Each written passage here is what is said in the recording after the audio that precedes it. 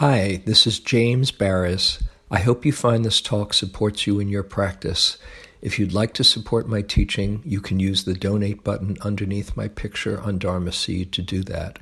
Your support is greatly appreciated. Often I think of a topic to talk about because of something happening in this mind, in this body, and see, let's see, how am I getting caught? Oh, how can I hold it in a kind way? How can I use the practice to help? And then hopefully whatever I'm discovering in here might be useful, relevant to the rest of you.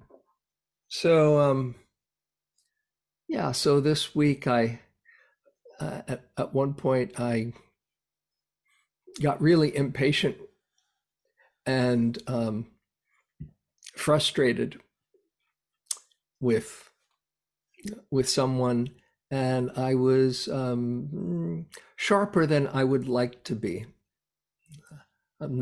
It's not usually my nature, but it definitely, it was there, and I could feel it reverberating in me.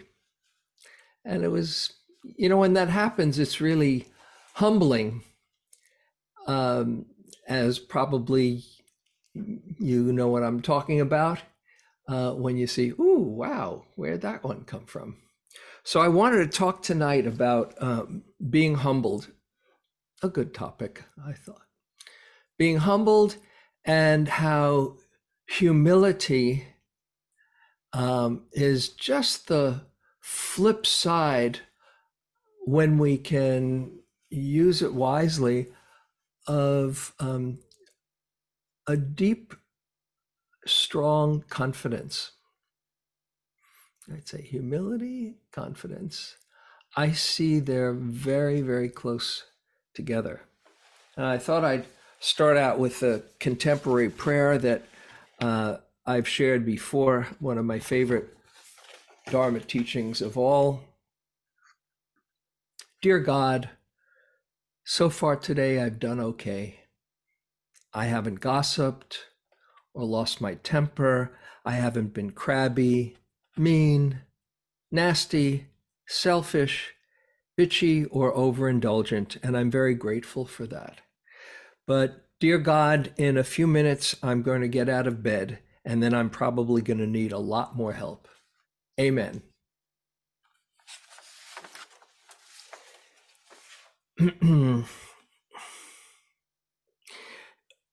When you've been practicing for a while, it's easy to have really high standards for your developing consciousness, and think, okay, I'm getting wiser all the time. And then in a moment, you can just be seeming like you're back to square one. There's a saying in India that says, even a 93-year-old saint isn't safe. Even a 93-year-old saint isn't safe from the mind that can say, oh, look at me, I'm a saint. And there you are, completely identifying with your supposed good qualities. And so the Dalai Lama has a good measurement for practice. He says people in the West are so impatient with their development, their ongoing quest for awakening. And he says, if you're going to try to assess your practice, rather than seeing, oh, how far have I gone since last week? Or, hey, I've been meditating for 6 months now. I something should be happening here. He says, look back over a 5 or 10-year period and see if there's been any growth in things like kindness, patience, trust, presence. And if there's been any kind of development, feel good about it. This is not a pass-fail test. This is to just see, in general, I'm moving in the direction of greater understanding and compassion and kindness. And when you see that you've lost it, and you feel like you're back to square one, this is a time to remember the wisdom that Zen Master Suzuki Roshi wrote in Zen Mind, Beginner's Mind. He says it's good to be a beginner. If you feel like you're a beginner, great. In the beginner's mind, there are many possibilities. In the expert's mind, there are few. So I wanted to talk about this being humbled and real humility, wise humility, and how it can deepen our confidence and trust. It's important to really understand that all the tapes, all the old habits, all the neural pathways that you've been developing over a lifetime are still there. And so when they're activated, they arise, and there you are again. And if you have this imagined idea that when you really have strong practice, those habits, those tapes won't get activated anymore. It's, I think, a real misunderstanding of practice, misconception of practice. But we have these high standards for ourselves, oh God, I know I just got activated here, but then in time, when you feel most humbled, on top of seeing it clearly, then you add a second arrow or a third arrow or a quiver of arrows that says, it's painful enough to see your mind getting lost, but on top of that, when you start judging yourself, what a pathetic meditator. Oh yeah, you're a spiritual being. Then you really start going down the rabbit hole. So one of the forward edges of practice, when people come on their go to a retreat and they get really maybe settled and calm and centered within themselves, and then they go back and visit their family of origin. If you're fortunate enough to have a really loving, open space with your family, how wonderful. But for many of us, that's where the old habits got entrained and can easily be activated, even with people that you love dearly. In fact, it's often the people who you're closest to or who you know really well, and they know you, or at least they know you in the role and the dance that you play together, then that's who you become. And it's humbling. I'm just thinking now as I'm saying it, there's a great anecdote about Sariputta, the Buddha's, one of the two main disciples of the Buddha, Sariputta and Moggallana. And Sariputta's mother was a devotee of Brahma, the great god Brahma. She was, a devotional type. And she wasn't very impressed with all this Buddhist stuff. And, she thought, oh, my son's no longer a devotee of Brahma. Okay, he's off doing his things and he's in his robes. Okay. And she kind of poo-pooed the whole, the fact that he was the Buddha's great disciple until he was on, as the story goes, Sariputta was on his deathbed and his mother, who was still alive, visited him. And all of these great high beings came to pay their respects to Sariputta. And as the apocryphal story, I think, goes, the great god Brahma himself visited Sariputta and bowed to him and paid his respects. And then she said, oh, wow, okay, I guess you were doing something really, really good. But until then, oh, it's that meditation stuff that you're doing. Okay.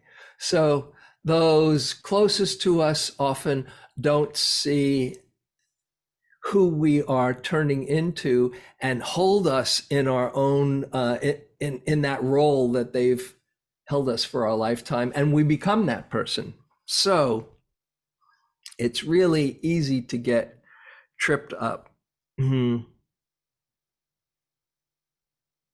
And practice is not about being perfect, but it's about seeing all your imperfections with kindness, compassion, looking at your patterns and seeing they're just patterns, they're just habits that have been practiced. And when you see it that way, the more you see it without judging yourself for those ways that you get lost, the more they become purified. If you can see it without judging it, there's the key, because then there's compassion for just the habits. Who's to blame for those habits? You're trying your hardest to develop and cultivate, and still they get activated. So it's not so much that they get activated, but it's how do you relate to them when they do get activated? Do you pour more gasoline on the fire and say, oh, what a cruddy meditator? Or do you say, oh, yes, dear, you just got caught. You just got lost. It's okay. You can come back to yourself. It's important to understand, as the Buddha pointed out, that awareness of a hindrance is awareness. In the Satipatthana Sutta, as I've said here before, the Buddha says, oh, one knows the mind with anger as the mind with anger. One knows the mind with lust as the mind with lust. Not shame on you, but just, oh yeah, that's where this mind goes. One knows the mind with concentration as the mind with concentration. Whatever it is, positive or negative, one simply knows that has arisen in the mind. And I find it helpful to know, I've shared this here before, that even the Buddha, after he was enlightened, was visited by Mara. You probably have heard of Mara, who was there before the Buddha, just before the Buddha's enlightenment, and trying to knock him off his seat, and giving visions, seductive visions and frightening visions, and the Buddha was not moved. And finally the Mara says, who do you think you are? What gives you the right to be enlightened? And the Buddha touches the earth and he says, by all the work that I've done in countless lifetimes, I have a right to be here. And then Mara leaves. But that's not the last visit of Mara. In the Pali Canon, there are a number of vignettes of Mara coming to visit the Buddha and trying to knock him off his seat. You call yourself a yogi? What a wimp you are. You're sleeping 4 hours a night. That's, come on, really get on there, yogi. And each time the Buddha says, I see you, Mara. That's all he has to do. And Mara slinks away. Oh, curses, foiled again. So if Mara can come and visit the Buddha, be a bit spacious with yourself. And it's important to also see that the more you become aware, the more you're going to see. I mean, that's the price of awareness. You can't pretend anymore. You start to see all the places that you were just unconscious, but until you become completely conscious, you're going to see where you still aren't conscious. Hopefully, you'll see it consciously with some kind of awareness. This is from Ram Dass, a quote that I love.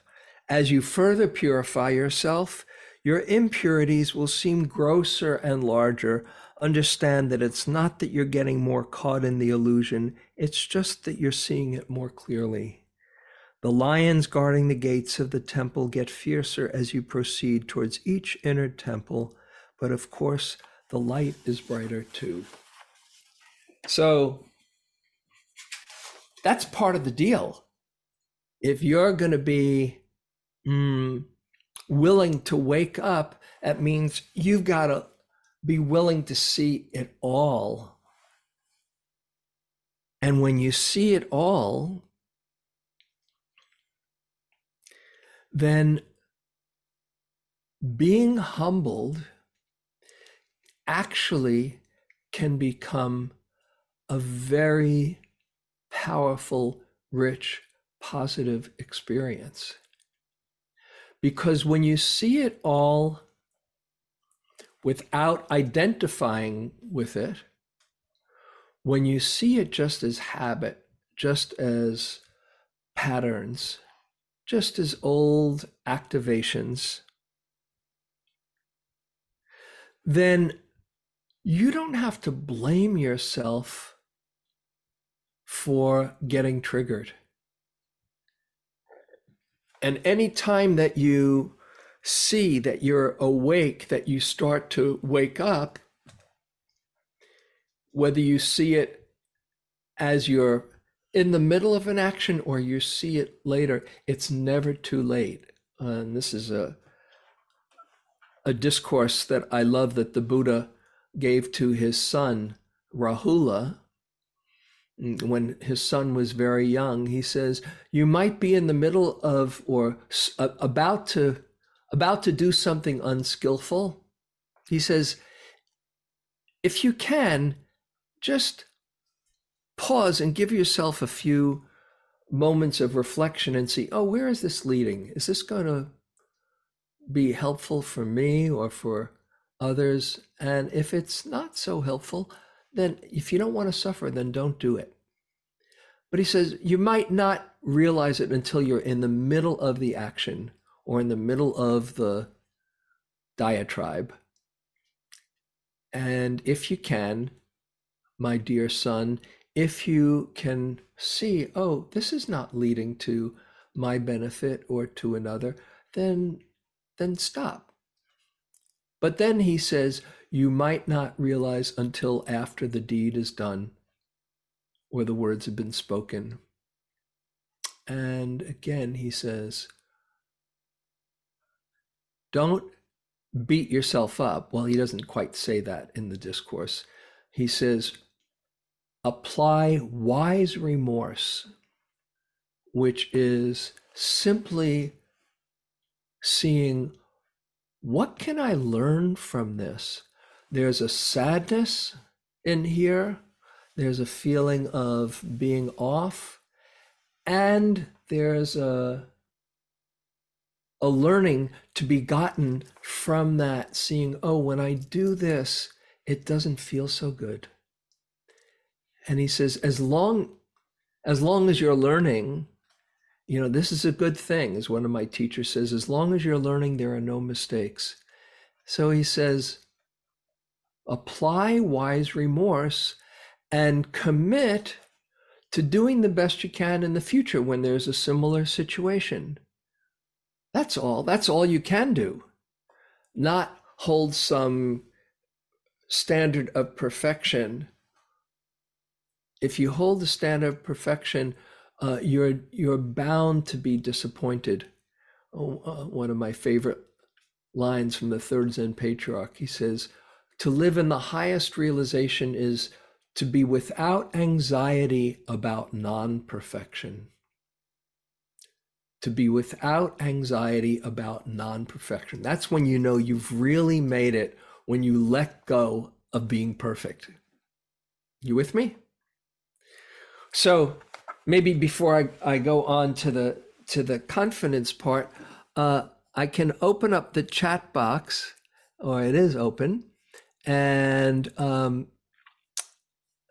put in when you might tend to be humbled, any particular situation with your partner at work or whatever. You don't have to go into the gory details, but and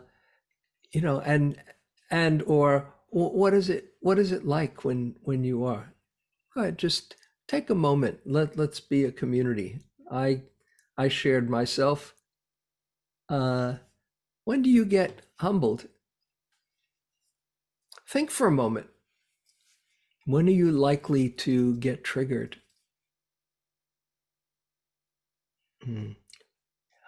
With my wife, who can push my buttons so easily. Yeah, like no other, our closest partners.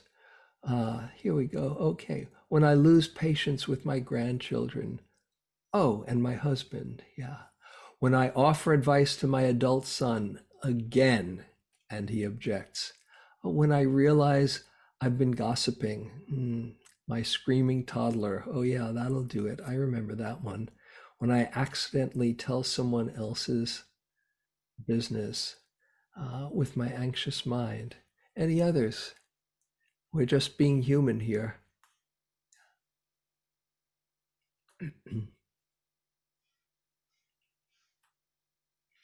When I try and fix my children's problems. Hey, you see how often this is with the people closest to us. With others, we're generally on better behavior. But whenever I drive, when I forget to consider others' feelings, yeah, that's really humbling. When I ride my bike in traffic and I lose patience with motorists and pedestrians, when I make a mistake or forget something, I feel like I'm losing it and worry about dementia. I know that. When I get impatient with my friends or my wife, yeah. So, okay, I'm glad I'm not alone. And I didn't think I was alone. I'll just close the chat box for now. Maybe I'll open it later. So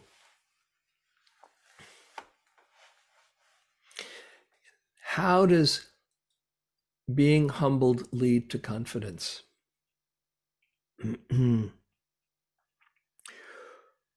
When you're humbled, you can, rather than turning it into being humiliated, you can turn it into real humility.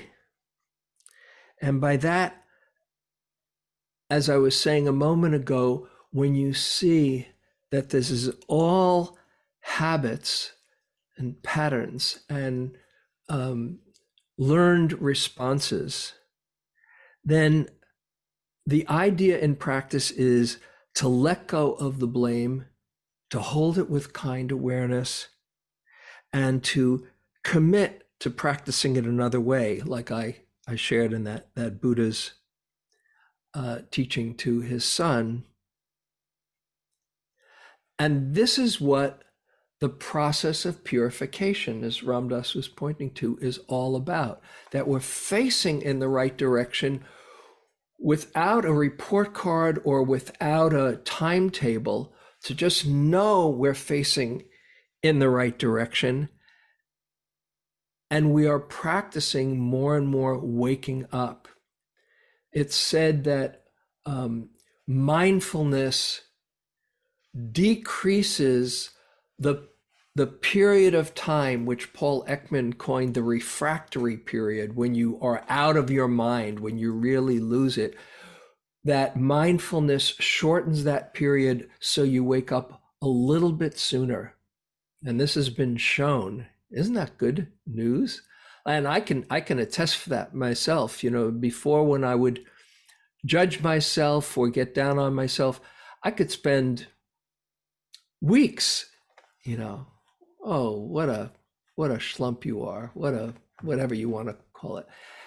Now, it's not that long. It could be, I don't want to put a number on it, couple of hours. More likely when I sit, the next time I sit, oh yeah, really lost it there. And sometimes it's just like, oh, it feels so different than how I normally am moving in the world, that it's like, oh, what's going on here?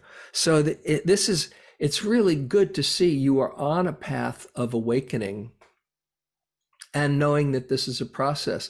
Well, Thomas Edison, when he invented the light bulb, he had to go through 2,000 attempts before he was successful. And somebody interviewed him near the end of his life and said, "Oh, Mr. Edison, I want to ask you something. How did it feel to fail 2,000 times before you got it right?" And Edison looked at him and he said, "My dear man, I did not fail. I invented the light bulb, and it was a 2,000-step process." So every time that you fail, every time that you lose it, you're just learning more and more, oh, wait, there's another way. There's a story I love about this seeker who heard about this great wisdom teacher, this master who lived on the other side of the country, and he takes this long trek for days until he finally gets to sit at the feet of the master. And he says, "Oh, master, I've heard so much about your wisdom. Tell me, how did you get so wise?" And the master goes inside and very quiet. And he says, "Good judgment." And then the seeker says, "How did you get such good judgment?" "Experience." And then he said, "Well, how did you get so much experience?" And the master says, "Bad judgment." So that's how it works. That's how the process goes. As long as you're learning, there are no mistakes. And this process of purification is a very profound one when humility does not take ownership of the experience. Then you have more and more of a deepening embodied understanding of this teaching of anatta. It's anatta just a good idea. It's the truth. How all of this is just causes and conditions. And when you see that you get activated, no blame, Ah, thank goodness I see that Pema Chodron line I love. Take awareness, take delight in the awareness that sees the dukkha. Ah, I can see. And when you're not blaming yourself, the other side of that is not taking credit for all of the goodness that comes through you. That's the other side of anatta. No blame, no credit. And this is where it's so easy to get caught in our good traits. Well, hey, I'm getting a whole lot more conscious now. Well, that's just another reification of our ego. But when there can be that kind of humility that sees, oh, I'm learning more and more not to get lost in the obscurations, and this kindness and this goodness and this pure awareness that shines through, you can't really take ownership of. You can celebrate it, but if you're saying my pure awareness is better than your pure awareness, it's really missing the point, isn't it? My unconditional love. Hey, look at my unconditional love. Pretty neat, isn't it? No, you're missing the point. Unconditional love means it's just coming through you as grace, one could say. This is life's gift, that we are imbued with goodness. That's why when you are mindful, the natural byproduct of mindfulness is kindness, is compassion, is joy, is peace. That's why the Buddha said, oh, there is one way to awaken. Just be mindful, because it develops all of those things. And certainly you can develop them consciously as well. But this is who you are. It's uncovering, it's seeing clearly. The definition of vipassana is to see things clearly. That's what naturally shines through. And when you let go of taking credit as the other side of the coin of blaming yourself, then you are tapped into a much greater power than me, than you. You are tapped into an impersonal power, rather than being impressed by somebody's personal power. Wow, they're a powerful person, and you can really feel their power or their puffed out chest. That's not very impressive. It's power on one level, and some people have tapped into that. But a so much greater, more inspirational, more profound power is the impersonal power that comes from being a vehicle, being a vessel for the goodness and the love and the wisdom that shines through you. And when you're in touch with that, can you doubt that's good enough? Well, I don't know if life has enough love here. No, how can it not be good enough? It is the divine operating through you. So to really see that, then you tap into something much greater, a kind of confidence that has no doubt in it, because it's not you performing or not performing. It's simply being aligned with the truth. And that's when there's a kind of fearlessness to that kind of confidence, the kind of fearlessness that Greta Thunberg, the great climate activist, that young girl has and had when she just was by herself and calling out the planet until finally she got a voice and a spotlight. Was she afraid to call out leaders of the United Nations?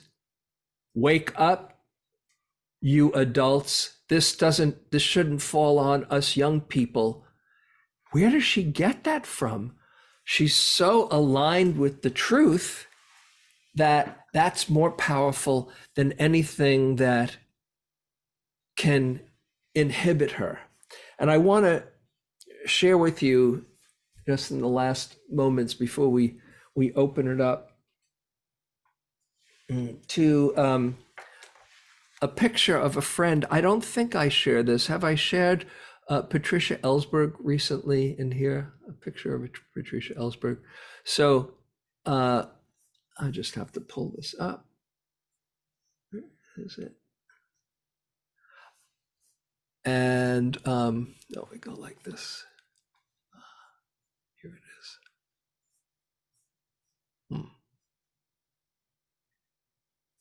Right? Here we go. So I've shared, I think, before that a good friend of mine, Patricia Ellsberg, who's married to Daniel Ellsberg, who was a fugitive when he released the Pentagon Papers, the turning point in the Vietnam War, in popular opinion. And they were fugitives because he had worked for the government, and he saw that we were lying and released 7,000 pages of classified top secret, saying how much we lied about the Vietnam War. And they were running, and for 4 months, they were fugitives until finally they came out of hiding, and he was facing 119 years in jail. That was what he was charged with. And this is the picture that I want to share with you of the two of them finally coming out. And you can see, maybe I'll make it a little bit smaller so you can see a bit more. Yeah. So they are surrounded by hundreds of journalists, and they are so aligned with the truth. There's Dan just clearly speaking what's true, and there's Patricia. You see her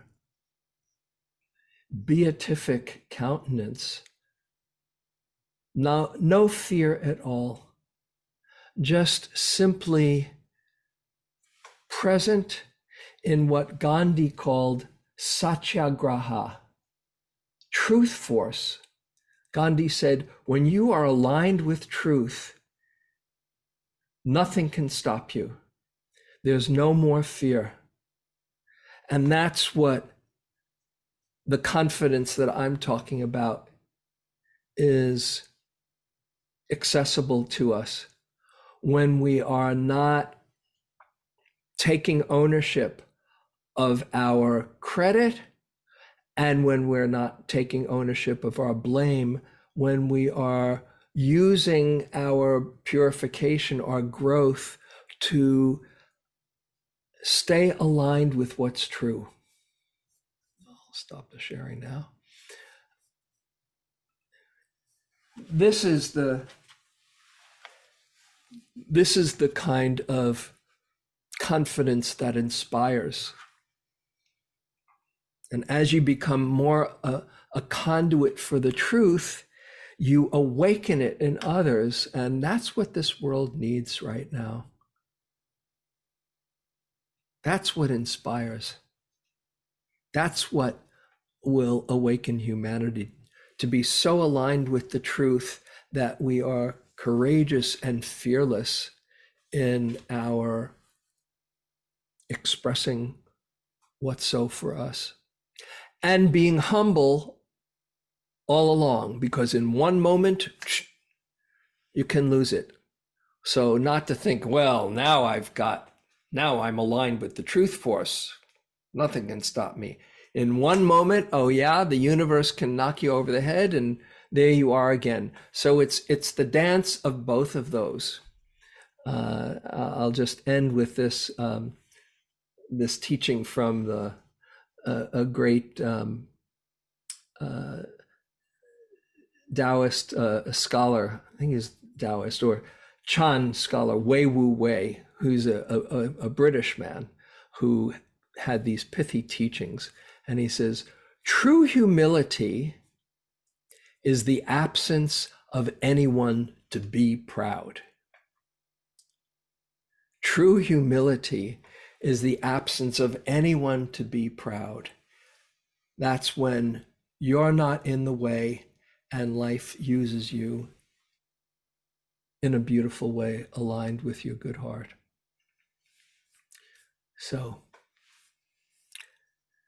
I think I'll stop here and just see, any questions, comments. You can raise your hand. You can go down to the reactions box or unmute yourself. So Lupka, you have something you want to say?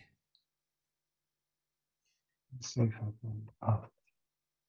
Well, just going off your comment about Greta Thunberg and as a climate change activist, there is and the power that she stepped into. Right now, there is a trend. There are many climate change activists who are destroying paintings like Van Gogh, sunflowers, and and I don't know. Do you see that also as stepping into their power, or is there a difference? Or how can you tell between people doing that, without, in a very powerful way, without any humbleness and, something like your friend Daniel Ellsberg did? Well, it's a very, I think it's a koan. I don't know if I can give an easy answer. Fortunately, from what I've seen, they've been able to clean up all the paintings. So it would be a tragedy if if the painting was destroyed. And I'm not one to pass judgment on that. I will say that there's, me personally, there's a positive and a negative. The positive is that it shows that people are so desperate to wake up the planet. It definitely gets attention. And to think, oh, there's people who care so much that they're willing to do that, or super glue their hands to a wall, or it's been done on a basketball court too a few times too. Wow, it's like, whoa, okay, this gets my attention. The other side of it is it can turn off a lot of people and say, oh, I hate those climate activists and don't tell me about climate. So anyway, I'm not one to pass judgment. I think one has to be, it's kind of the same thing as, or maybe along the same lines as self-immolation.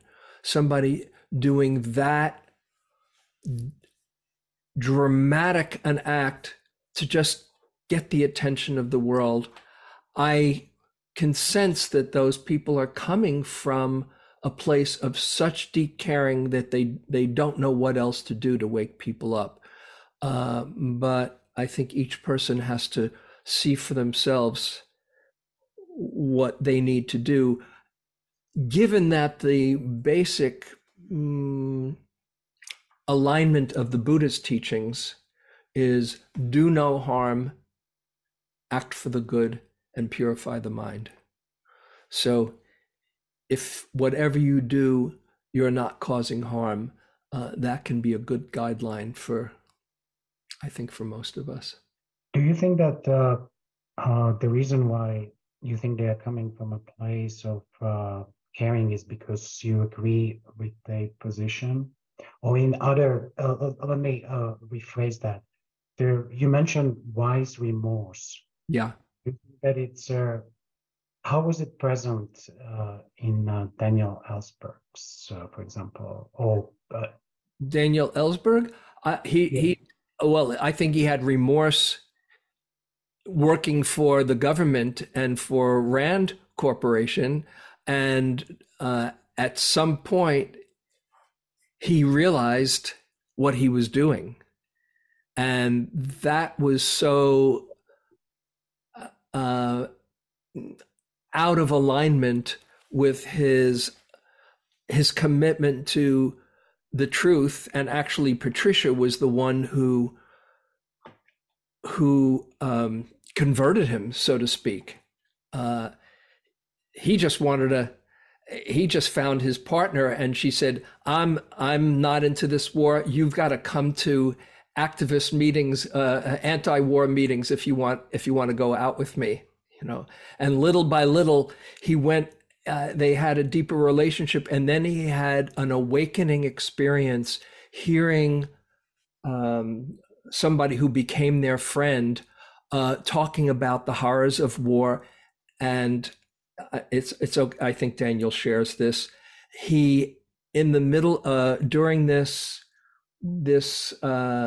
convention, or this big conference, he was in the bathroom on his knees sobbing for what he was a part of for the last few years. And that was his awakening experience. That was his wise remorse and saying, now I've got to do something more aligned with the truth. So, okay, we don't have that much time. Thank you for that question. And Nathan, you had something. Maybe we can when you were saying about being aligned with the truth and that there is no fear, I found that, for me at least, whatever emotions arise, fear being one of them, it's really, for me, just a signpost on my journey, that it's a warning sign saying I'm about to lose myself, I'm about to compromise myself, or go down a path. So think about where the wholeness is, think about where my honesty is, and take that as an indicator to go down my new path. So yeah, well, it's a tricky thing, because sometimes fear is when we're up against, we're on our edge and we're into new territory. So there's different kinds of fear. There's the fear, actually, I didn't mention it in the talk. I didn't fit it into teaching the talk, but I meant to mention about the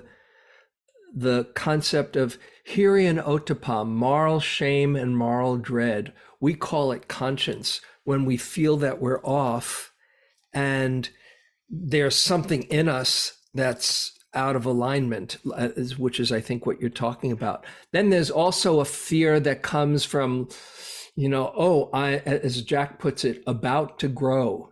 Fear is really saying about to grow. It's going to your new edges. So you want to make friends with the fear and see if it's a fear of, okay, this is scary, but I need to do it because the power of truth is that much stronger than the whatever risk is involved. And I think it's true. You can respect your fear and have it as a good sign that, okay, there's something here that needs attention. So thank you. Okay, it's time to go. Let's just take a moment. Next week is Thanksgiving. We have, I think, a lot to be grateful for.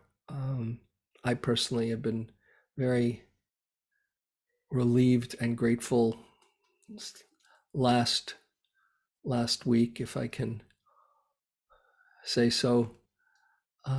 Just that kindness and compassion and inclusivity seems to be alive and well in this country, at least to some extent. And there's a lot to be grateful for in our lives, and gratitude for having the Dharma being touched by that. So as we say good evening, may we feel that gratitude and share our good fortune for the benefit of all beings everywhere. May all benefit, and may all be tuned into the blessings in their life and come to the end of suffering and the highest happiness.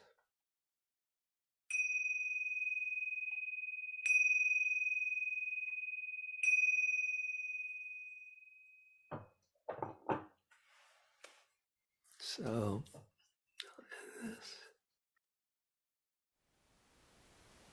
Thank you for listening. To learn how you can support the teachers and Dharma Seed, please visit dharmaseed.org/donate.